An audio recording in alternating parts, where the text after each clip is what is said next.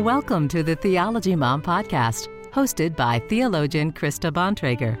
Each week, Krista provides practical teaching to help everyday Christians gain a deeper understanding of their faith. And now, here's Krista.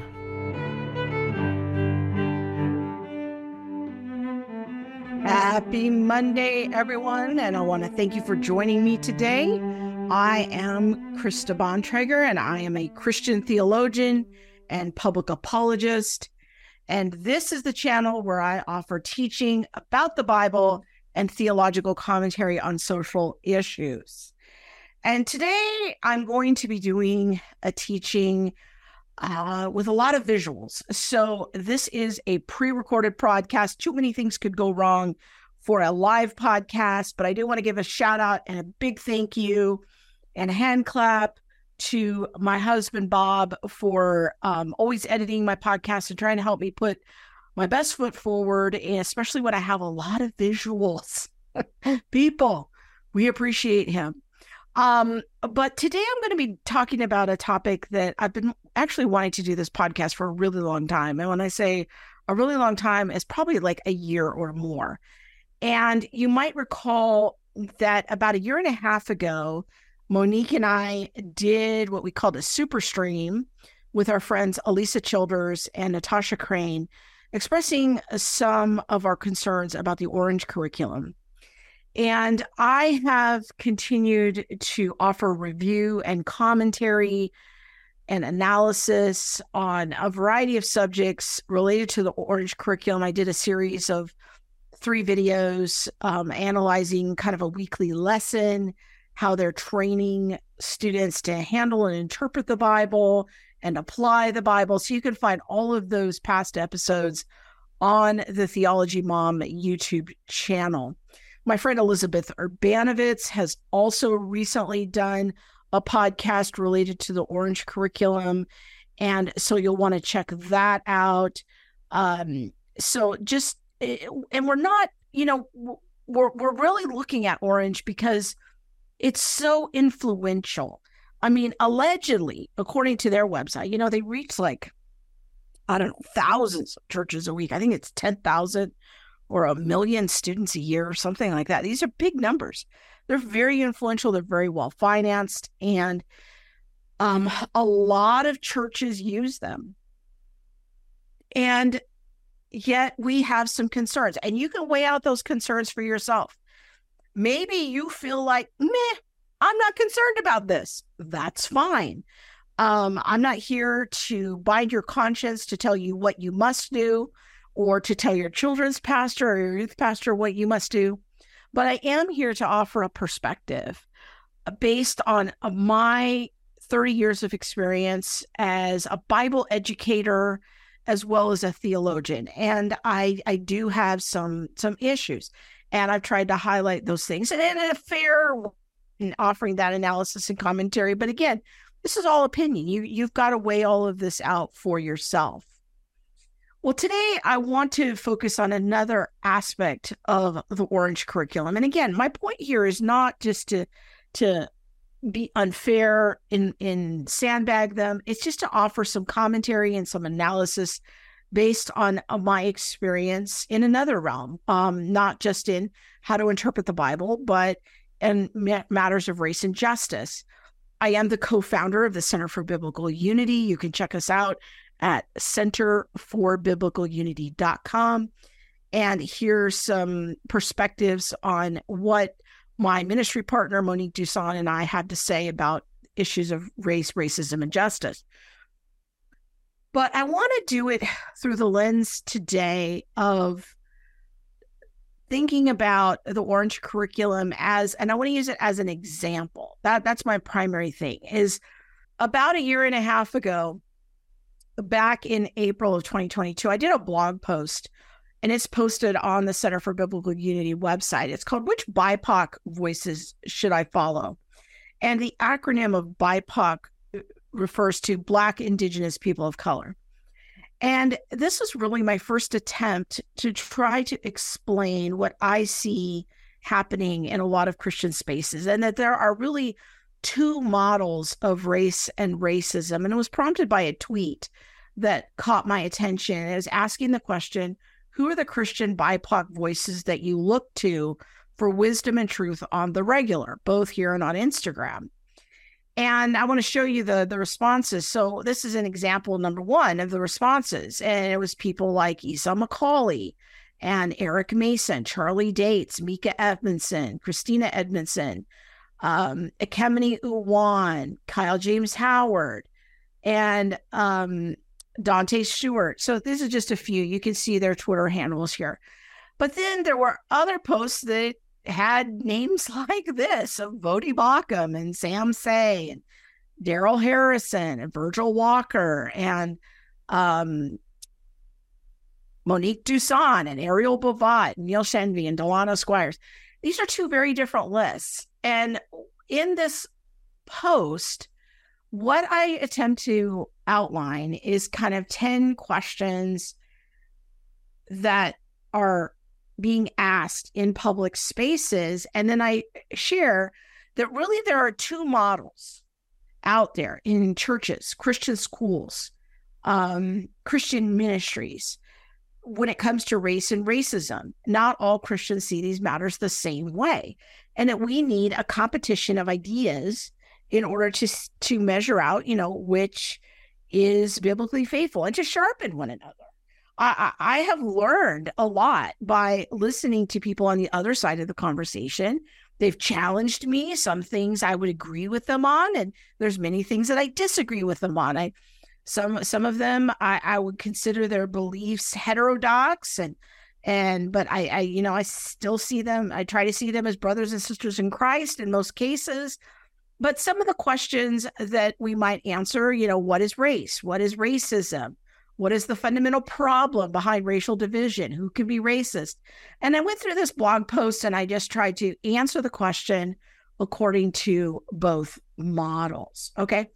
And so again, I did that about a year and a half ago. And what I want to use today is the Orange curriculum as an illustration or as a test case for the racial reconciliation model and how to detect when the racial reconciliation model is in play. Now, the model that Monique and I hold to, we call the biblical unity model. The racial reconciliation model is a different model. And I would encourage you to go check out the blog post if you want to have a summary on both of the models.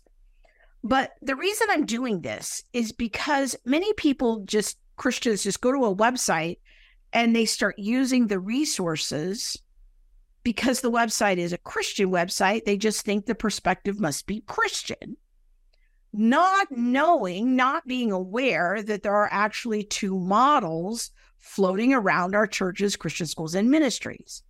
And I want to use the Orange curriculum as a test case, as an example, to be able to spot or to recognize when the racial reconciliation model is in play. Okay, so that's kind of the big picture of what we're up to in this podcast and what we're going to be doing today. Where I want to start is back in June of 2020. And this is sort of at the height of George Floyd. The CEO at that time of the Orange curriculum, a gentleman named Reggie Joiner, who, again, I would consider to be a brother in the Lord. I think I have some sharp differences with him on certain issues and what the ground of our unity is. But I'm sure that there are some things that we could sit down and talk about and find agreement on. But he released a blog post, and it's available. This is a live website. This is not a screen cap as of right now. It's called On Race Equality in the Church. Let's Get It Right This Time. And again, Reggie Joiner at that time was the CEO of Orange. And he has a very short blog post here. But what's really of interest to me, and this is where I want to train you and teach you how to be discerning, is when you scroll down, it's when he starts recommending resources, okay? This is where you start to understand what a person's point of view is. Which of the two models that person is adhering to. Okay. So we immediately see Latasha Morrison from Be the Bridge. In fact, Be the Bridge is a book that is sold by Orange. Not only is it just listed at the end of a blog post as a recommended source, Orange believes in the position of Latasha Morrison and the Be the Bridge approach. They sell the book, okay? And notice right on the cover, it says, Pursuing God's Heart for Racial Reconciliation. That's the subtitle of the Be the Bridge book. This is, in a way, kind of one of the key books in the canon for the racial reconciliation approach. And that ought to give you a tip-off of which of the two models an entity is using. So if you see that your kid's Christian school or your church or your pastor or your favorite ministry that you donate your hard-earned dollars to, and if they are recommending Be the Bridge, I want you to understand what side of the conversation that they are on. Okay, so looking at these resources is very, very important. Here's another one.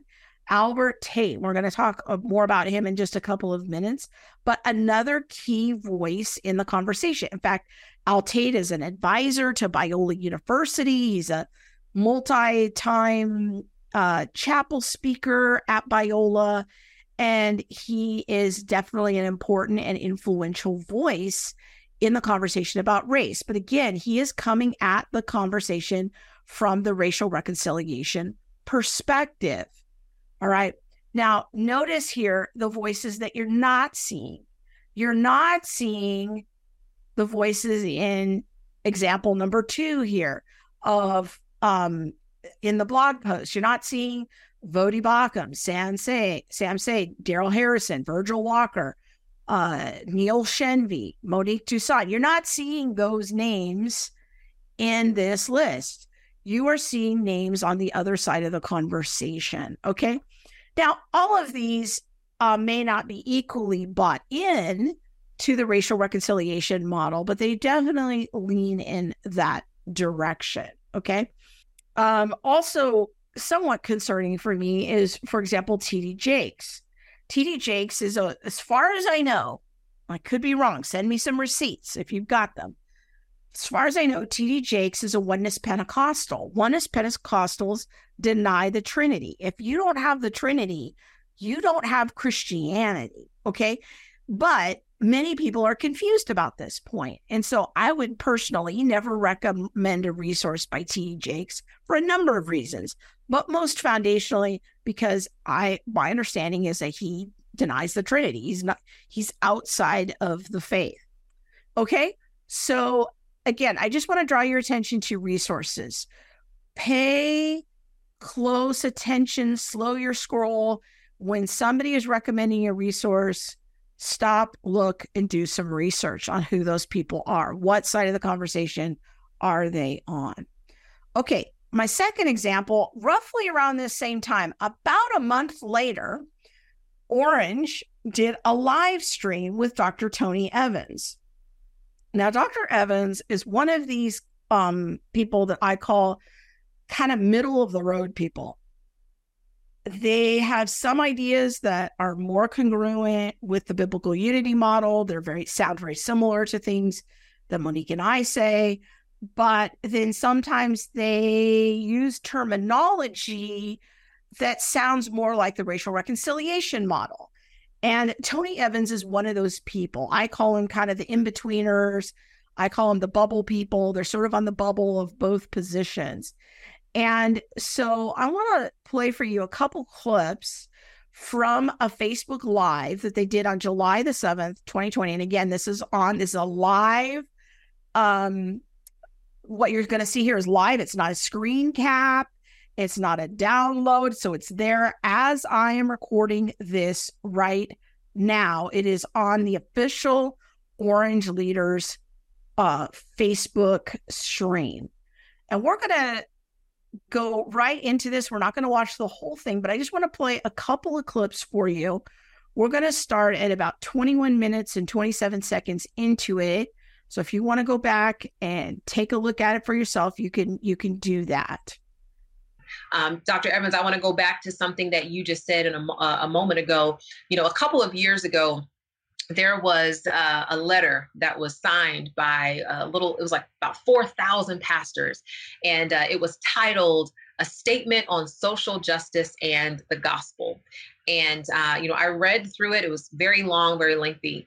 And it said many things. I want to quote a specific section. Just real quick, this statement on social justice and the gospel was something spearheaded that Voddie Baucham helped to spearhead a number of years ago. I think it was maybe comes in at 2018 or so. So a couple of years before George Floyd, a lot of pastors signed it. So Tony Evans is going to give some commentary on a line from that statement. For those who have not read it, and it said, "We reject any teaching that encourages racial groups to view themselves as privileged oppressors or entitled victims of oppression. While we are to weep with those who weep, we deny that a person's feelings of offense or oppression necessarily prove that someone else is guilty of sinful behaviors, oppression, or prejudice." And for the record, I think that Monique and I would generally agree with that statement on that sentiment. Okay, let's continue. The letter went on to say, "We emphatically deny that lectures on social issues or activism aimed at reshaping the wider culture are as vital to the life and health of the church as the preaching of the gospel and the exposition of scripture."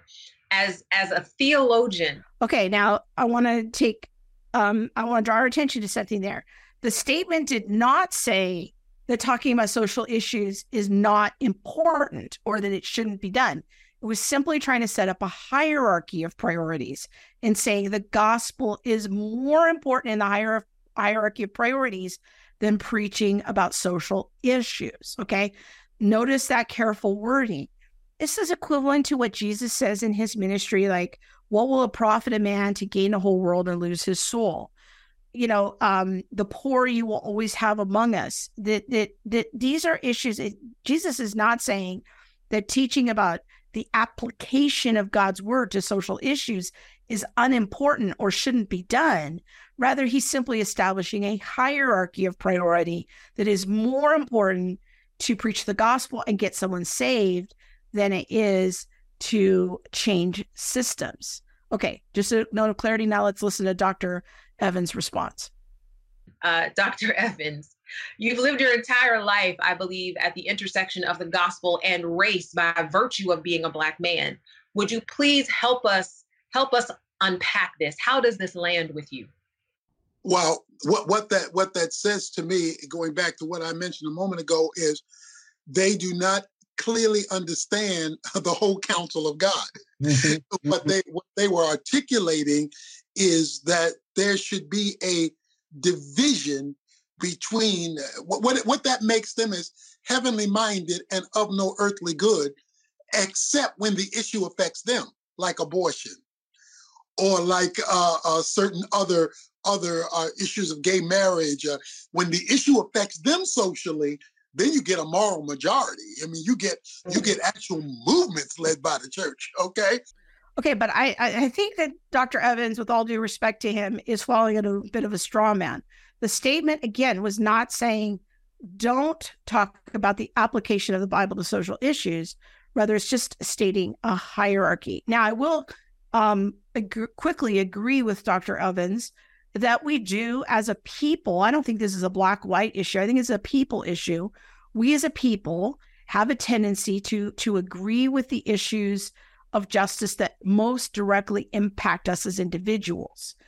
And so if race is an issue that really impacts you, you're going to have a lot of energy around that, and you're going to want to defend that, talk about that, and all of that sort of a thing.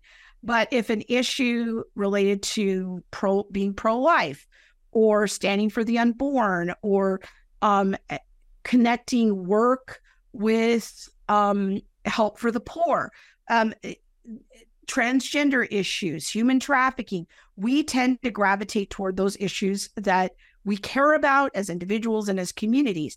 I think that's normal. I don't think that's a black-white issue. I think that's a people issue. I think we all do that. So what they do is pick and choose the relevancy of scripture to social issues as long as it doesn't hit on race. Because once it hits on race, it becomes self-condemning. They want to be self-condemned, and therefore they want to disassociate with it. The problem is there are so many scriptures in the Bible that deal directly with the issue of race. Okay, again, with all due respect to Dr. Evans, I cannot think of one passage in scripture that deals with race. Race is a modern construct that comes out of the Enlightenment. Now, perhaps I want to give him deference. Perhaps he means ethnicity. Perhaps he's collapsing ethnicity with race. But there is no verse in the Bible that talks about skin color or skin hierarchies or anything of that nature, which is directly connected to the modern concept of race and race being a social construct. But I want to give him the benefit of the doubt. Perhaps he's using the wrong word, but perhaps he's collapsing race and ethnicity. The biggest verse on our identity in Christ is Galatians 2:20. I'm crucified with Christ, nevertheless I live, yet not I, it's Christ who lives in me. The life which I now live, I live by faith in the Son of God, loved and gave himself for me. Well, that verse comes at the end of a race story, where Paul has to correct Peter for his racism. And then he quotes Again, with all due respect to Dr. Evans, it's not a race passage. It's not the modern concept of race comes out of the Enlightenment. It's a social construct. It's about a hierarchy of melanin and colorism and all this sort of things. Dr. Evans is, and I want to say this as respectfully as I can, because he might listen to this podcast, but I want to suggest for him to try on the idea that race and ethnicity are not the same thing. And the problem between Peter and Paul about the ethnicity of the Jews is not equivalent or the same as the modern conversation about race.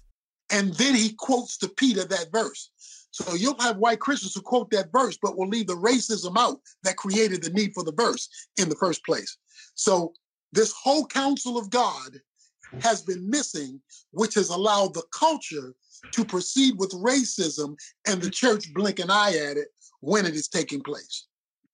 Okay, so I'm not going to give commentary to this whole video. I just wanted to play that clip as an example of a suggested resource, a resource that's on the Orange website so that you can hear kind of what the other side of the conversation has to say. Now, Monique and I would not deny that racism can be a problem, but much like the statement on social justice, we would agree that it needs evidence.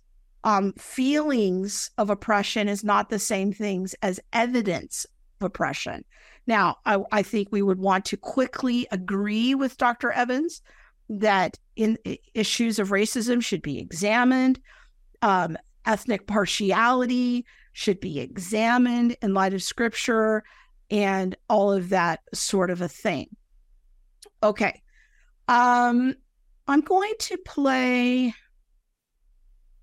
one more clip from Dr. Evans in this conversation. There's a lot of clips that I could play, but I'm just going to pick one. I'm going to fast forward us to 29 minutes into it. And again, I would encourage you, if you want to go watch this, hopefully they don't take it down after I do this stream, but you could go watch the whole thing in context.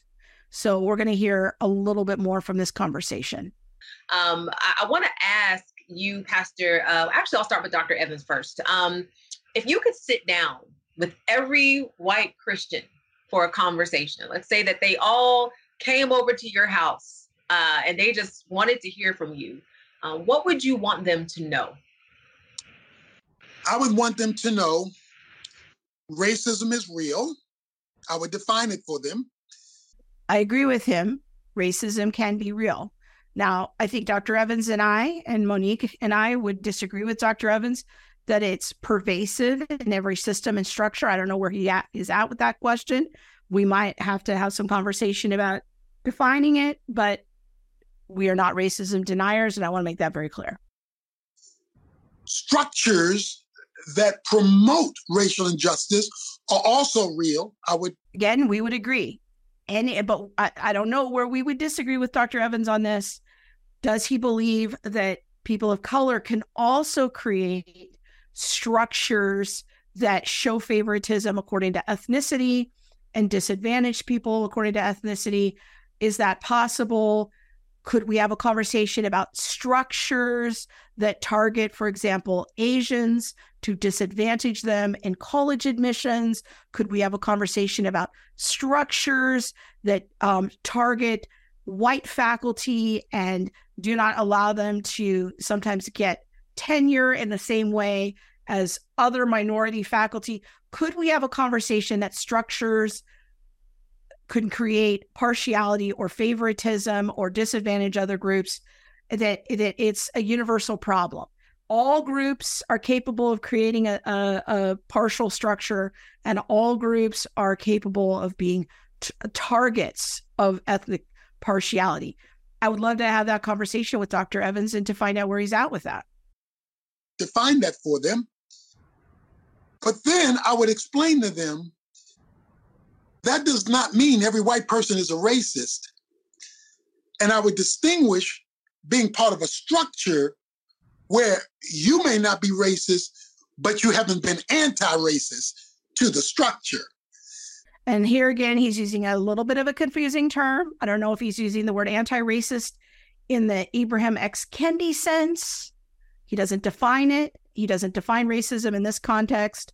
But I'm just asking some questions, and I'm trying to teach you to ask some questions. When you hear the word anti-racism, you got to pause the conversation and ask what is meant by that. Are we just talking about being against racism, or are we talking about the project like Ibram X. Kendi of either you are racist or you're anti-racist? There is no in between, and to be anti-racist is to deplatform white people, to take away power from white people and redistribute power. What are we talking about? Then I would go on to explain to them, if you have dealt with your own racial issues, you do no longer operate out of white guilt. That is an illegitimate way to operate. You now operate out of moral obligation and love. Again, a lot of things are being unsaid here. And this is where the racial reconciliation side of the conversation gets tricky, is, well, what are those works that the white person must do? Dr. Evans isn't explaining what that is. A lot is being unsaid here. There's a lot of assumptions being made. Just drawing your attention to that. And I would distinguish being part of a structure where you may not be racist, but you haven't been anti-racist to the structure. Then I would go on to explain to them, if you have dealt with your own racial issues, you do no longer operate out of white guilt. That is an illegitimate way to operate. You now operate out of moral obligation and love. Whenever you are operating out of white guilt, that is a never-ending scenario, because people can always tell you about what you did yesterday. But if you've repented and you're right with God, there's still an obligation, but it's not driven by guilt. It's driven by love. So this is a tough issue, because what's being unsaid here is really the crux of the whole matter, is what are those works that we must do by love? And are those biblically defined? Are they culturally defined? What is that? And so what I want to draw your attention to here is, again, this is our second example. Our first example was a blog post by the CEO, Reggie Joiner, about racism. And this is how we know what side of the conversation, which model is a particular ministry, church, group, school putting forward to you, your children. How are they discipling you? Okay. How do you discern that? When you hear words like Dr. Tony Evans, which is our second example here of how Orange wants to disciple us and disciple our kids, this is the kind of wording that you hear on the racial reconciliation side of the conversation. Now, if you want to hear some more of this kind of wording, you can watch this live stream featuring Al Tate, who I mentioned earlier. He is a pastor locally here near my house in Southern California. allegedly, I think he has like the largest multi-ethnic church in the country. I haven't verified that. I haven't counted that, but I think that's the claim. With the CEO, Reggie Joiner, and they have another conversation about race. And this one was from June 11th, 2020. So shortly after Reggie Joiner's blog post that came out. So you can check that out. And so if you want to hear what racial reconciliation, what that side of the conversation sounds like, I would encourage you to go take the time to go watch these videos, and you can hear some of their buzzwords and how they talk and all of that. And then you can switch over and hear Monique talk on a family meeting, or hear Monique and Kevin talk on Off Code, and just start to notice how they're different. You can check out my blog post, again, which BIPOC voices should I follow? And I do believe I have a podcast version of this blog post as well that you can listen to that would be a good complement to this conversation. So then this brings us to the question of, has Orange changed since 2020? This is 3 years ago. Maybe they've evolved. Maybe they've changed their position. Maybe they're no longer pushing some Christian version of anti-racism that more closely resembles Ibram X. Kendi, this racial reconciliation model. Well, let's look at a more recent example. This is a live post as of January the 7th, 2023. So the year that we are in, okay? It's a post entitled Resources on Racism. Every leader should watch. Notice the moral language there. Every leader should watch, read, and share. So what are they still recommending? Are they still recommending these kinds of voices like Reggie Joiner recommended back in June of 2020? Let's see. Maybe they've changed. Maybe they've changed to being more on the biblical unity side of the conversation. Maybe they're recommending these types of resources like Bodhi and Sam Say and Daryl Harrison, etc., Monique Toussaint. Well, right off the bat, we see here, celebrate Black history. So that makes sense. Oh, it's February. It's Black History Month. Oh, okay.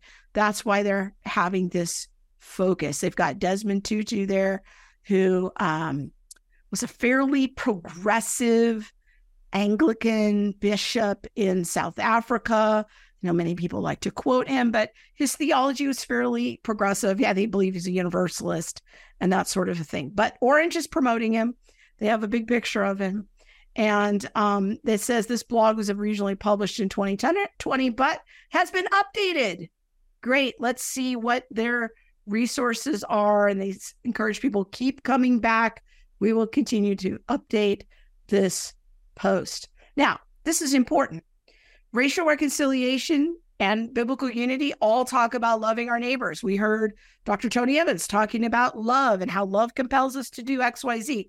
The question is, how are we defining love? What is contained in the behaviors of love? This is vitally important. We can't just assume that we know what love is. We have to pull the curtain back a little bit and inspect, what does this person mean by love? What are the behaviors that are involved in that love? Well, they say that we are called to be a bridge relationally, racially, and demographically. Maybe. I think that's a big claim. There's no Bible verses that are given, so I don't know where they're getting that claim. It's an interesting claim, but when you see a claim like this and there's no scriptural support, it's a question mark for me. How they're characterizing it is uncomfortable, confusing, and frustrating. So they're setting me up from the beginning, and this is how the racial reconciliation side sets up the conversation, is if you're feeling uncomfortable, confused, and frustrated, then you are on the right track. They set you up from the beginning that this should be your expectation. The end goal is empathy. And you must pause your own preferences and opinions. Now, there is some truth to that. You want to be able to kind of hold in tension your own preferences and opinions and prejudices as you listen to someone else make their case. You have to be able to ask questions. That's good.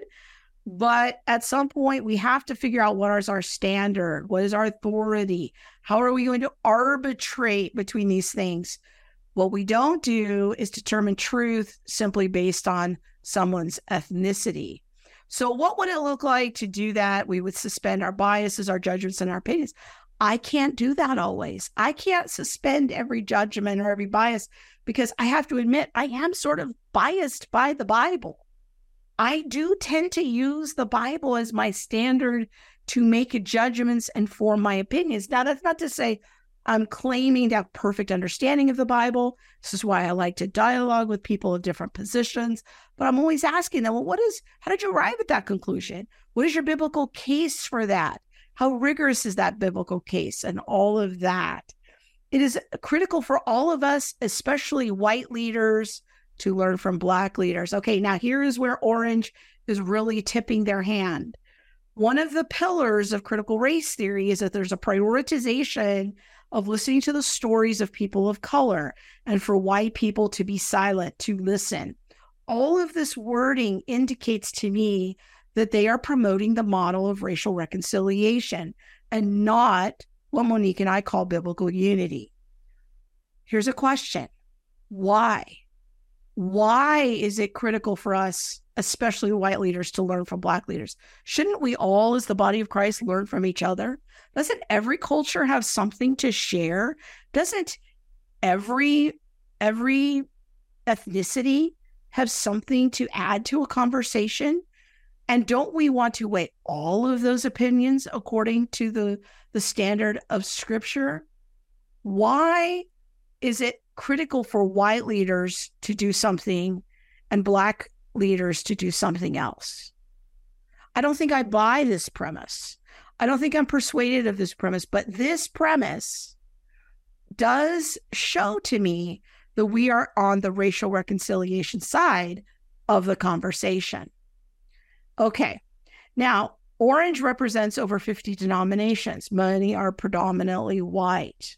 Now, why is this important? Because if you reach out to Orange, this is usually their standard example of why their theology is so general and what I would characterize as kind of vague.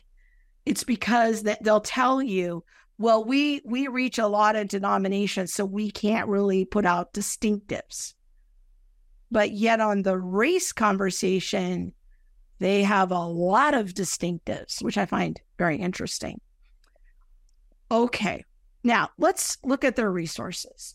This is where it gets very interesting. Here's Latasha Morrison's book again. But here are some other books that I want to make you aware of. They are recommending, now remember the wording at the top. Every leader should watch, read, and share. So they are recommending Ibram X. Kendi, How to Be an Anti-Racist, as a should read. Now, I might say you should read it, but I think you should read it for probably different reasons than Orange is saying you should read it. I think you should read Kendi because he's an important and influential voice who's shaping along the conversation, and you need to know the other side of the conversation. Not because I agree with him. I kind of get the feeling that Orange agrees with him, but that would be my question to them. How to Be an Anti-Racist isn't anything close to a Christian book, nor is it compatible with historic Christianity. I also want to draw your attention here to I'm Still Here by Austin Channing Brown, another book that I would say is highly secular, but more than secular, it contains ideas which are antithetical or in contradiction to the historic Christian worldview. All right, then they give some Netflix recommendations. I'll just leave those. I can't comment on everything. I don't want this video to be 3 hours long.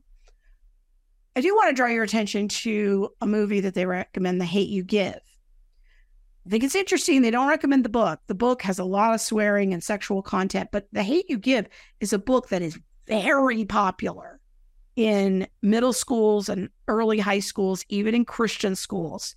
Go read Monique's complete commentary on The Hate U Give on the CFBU website.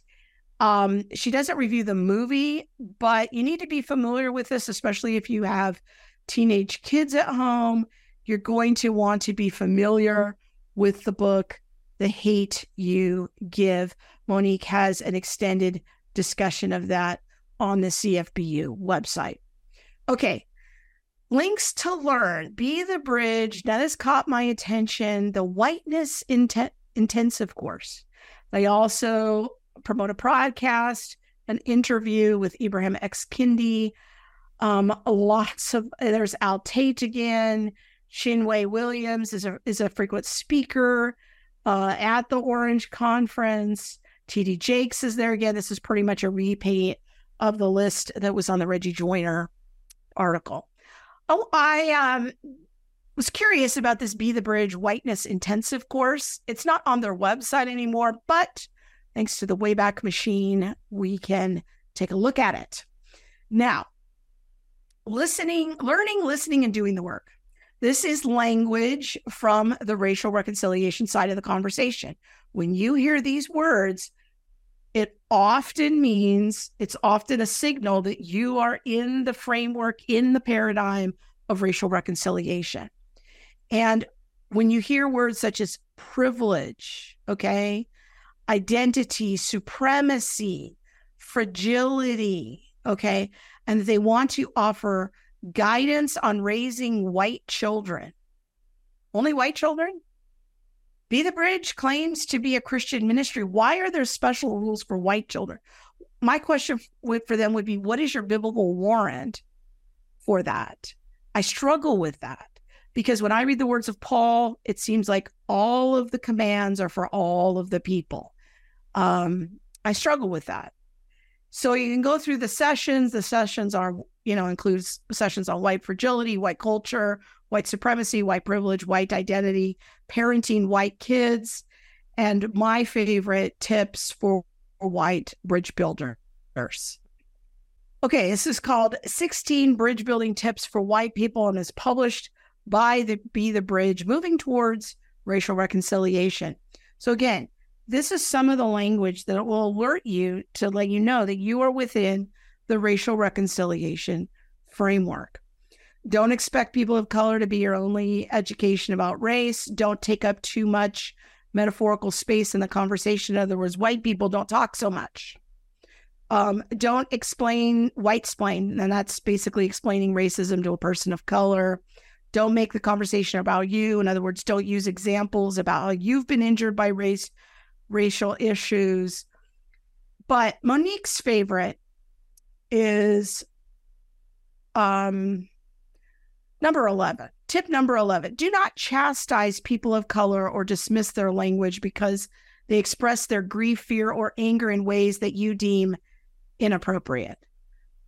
Understand that historically, we white people have silenced voices of dissent and lament with our cultural idol of niceness. Well, there could be some truth to that. Monique and I have talked about the cultural idol of niceness, but notice the description here, what they mean. Provide space for people of color to wail, cuss, or even yell at you. Really? Is this seem consistent to you with the Christian injunction in Ephesians 4 and verses 1-3 of bearing with one another in patience and humility, and this is how we maintain our unity in Christ? I'm not sure this is healthy.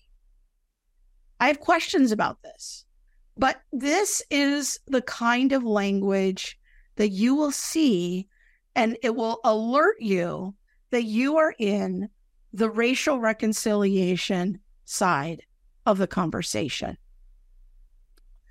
So what we can see in this little very brief survey of the resources, the articles, the videos on the Orange website is that they are really only platforming one side of the conversation.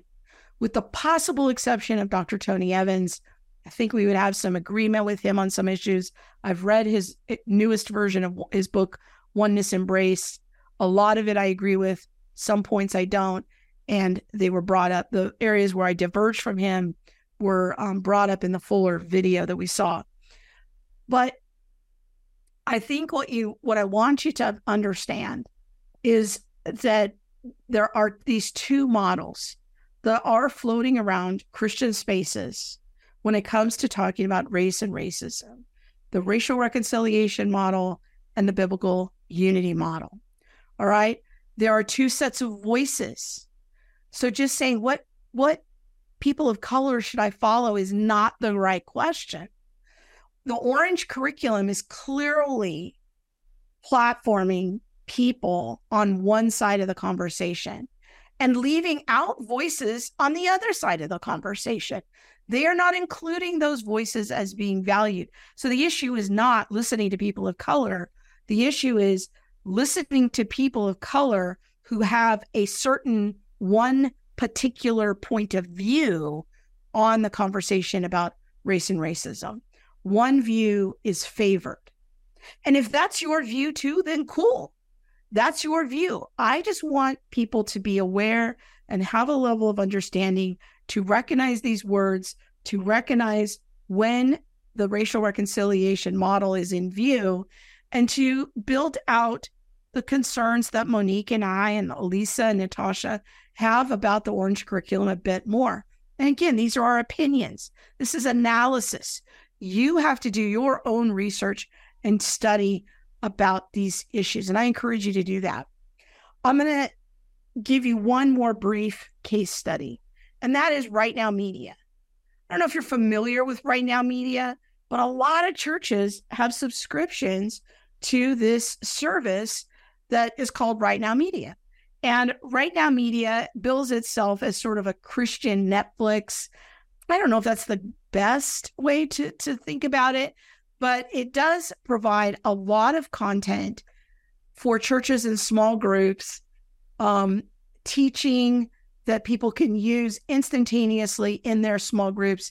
Your church gets the subscription, and you can just browse your life away with teaching. And you can see some of the people they've got here: J.D. Greer, Dr. Tony Evans, Francis Chan, Jenny Allen.